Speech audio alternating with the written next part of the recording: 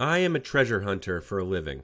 I pay my mortgage by finding obscure used machines from all over the world and then finding people who want to buy sexy, ugly, high-tech equipment.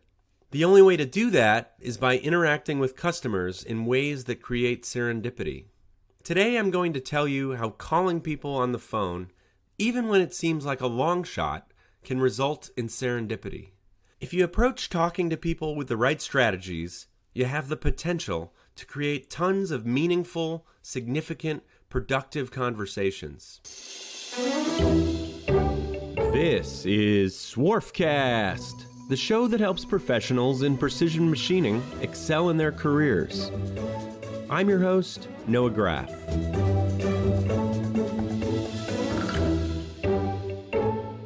We get a lot of emails from people inquiring about machines they see online from Graf Pinkert, our used machine tool company. Sometimes it seems difficult to call everybody back, so rather than do nothing, I go to our nice automatic quoting system and send them a price, photos, and info. Then I hope they get back to me. They often never reply. I know many people who inquire are just researching the market and don't really need that machine they're asking about. Or maybe they see a price on a quote that's out of their budget and they dismiss the machine out of hand, which is a pity because we might have been willing to negotiate. And that's the end of the story. I didn't sell a machine, I didn't learn anything, I didn't make a new contact, and of course, no serendipity happened. It's quite common for us to get contacted by customers looking for machines we don't even have.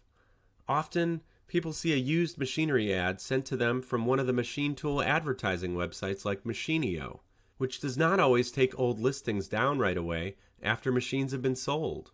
It can sometimes be frustrating for customers when they contact us about machines we no longer have. I'd be frustrated too, but on the other hand, it's great. Those machines floating around online, both available and unavailable, for thousands of eyeballs to ogle, creates a treasure trove of serendipity. The funny thing is, very often people inquire about a specific machine they see online, and they aren't even interested in that machine in the first place. One time I had a guy contact us about a Star, but he was just as interested in a Tornos Deco 10 we had in stock. Often, people don't even know what machine they want. They just click on something that they want to learn about. Wednesday, I got an inquiry from a customer who saw an old listing for an Escomatic EC08 that we had sold 2 years ago. It's a powerful CNC coil-fed screw machine that's very rare. I wouldn't be shocked if there were less than 5 of that model in the United States. I wrote a good story about that machine in a previous blog, by the way. I looked at the inquiring customer's website, and I saw they had a lot of small Swiss machines in their shop. So I called them, even though I didn't have the EC08. A man answered, and I asked for the name that was signed on the email inquiry. But the guy on the phone told me the person was no longer at the company.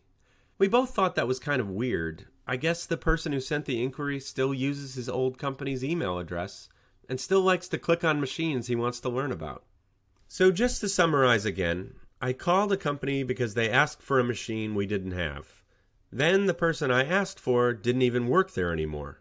But sure enough, me and the guy who answered the phone ended up having a good conversation anyway.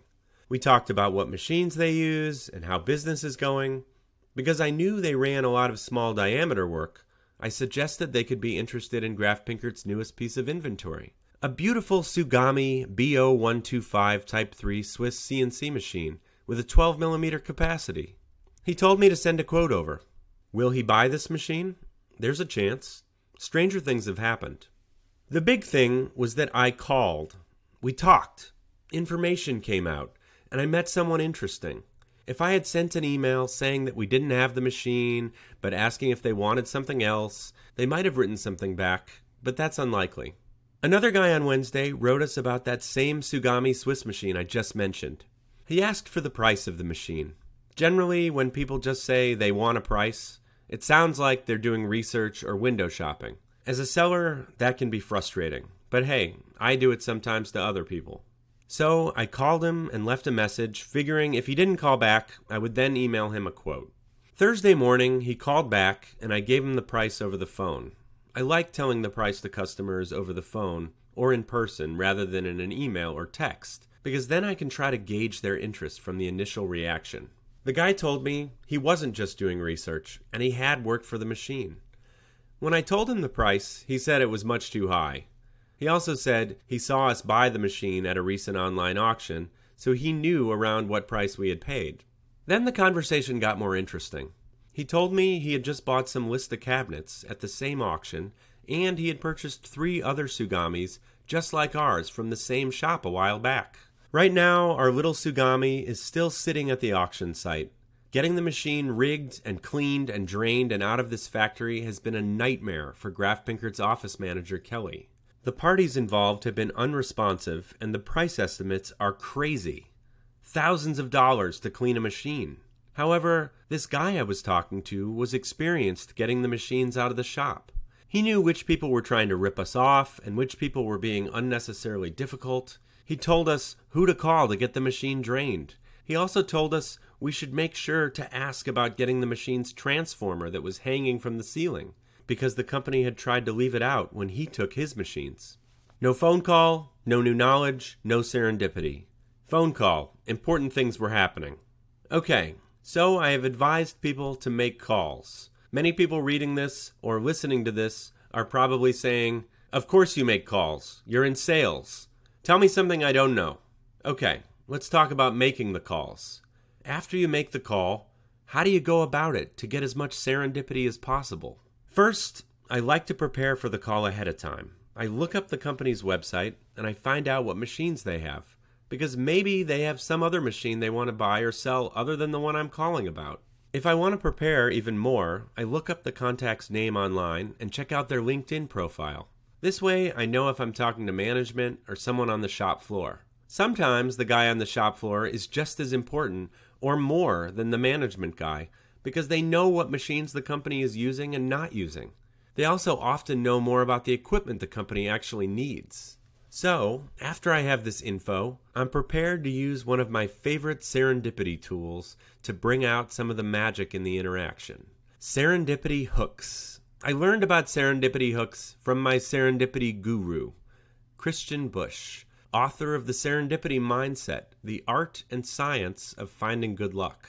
He is the guy who inspired my whole serendipity obsession in the first place.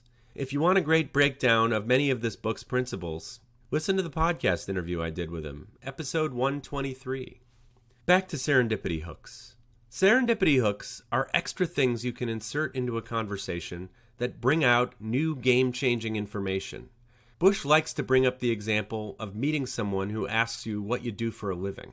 Rather than say one thing like, "I'm a machinery dealer," you say a bunch of things. For instance, "I'm a machinery dealer and a journalist, and I have a podcast, and in my spare time I love to salsa dance. But I don't dance that much anymore because I want to spend time with my wife and my amazing 1-year-old boy Abe."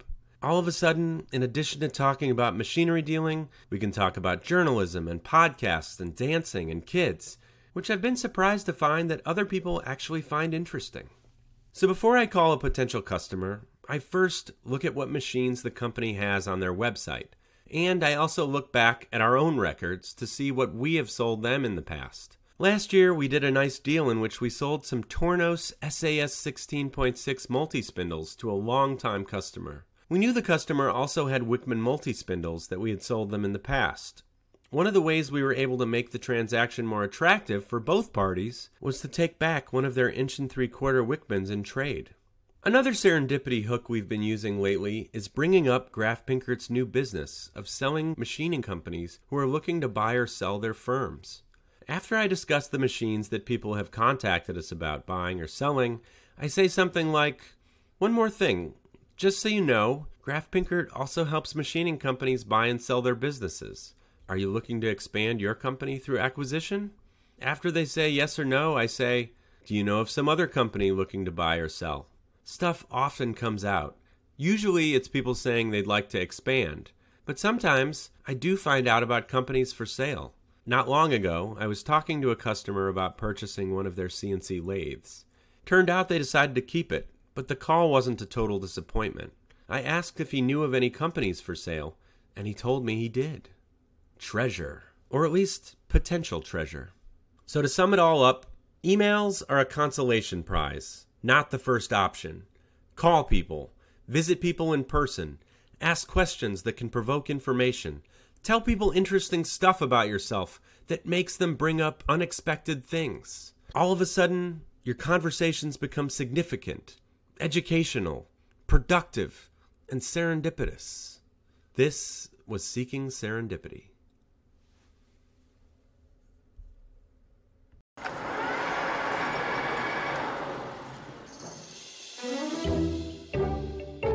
From today's machining world, this is Swarfcast.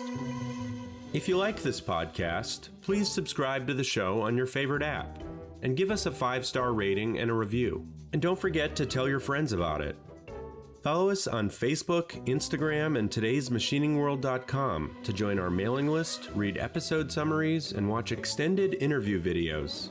I'm Noah Graff. My occasional co-host is Lloyd Graff. Our managing editor is Ridgely Dunn. Our audio engineer is Patricio Garcia. For information on advertising or to submit an idea for a future podcast, follow the contact information at today'smachiningworld.com.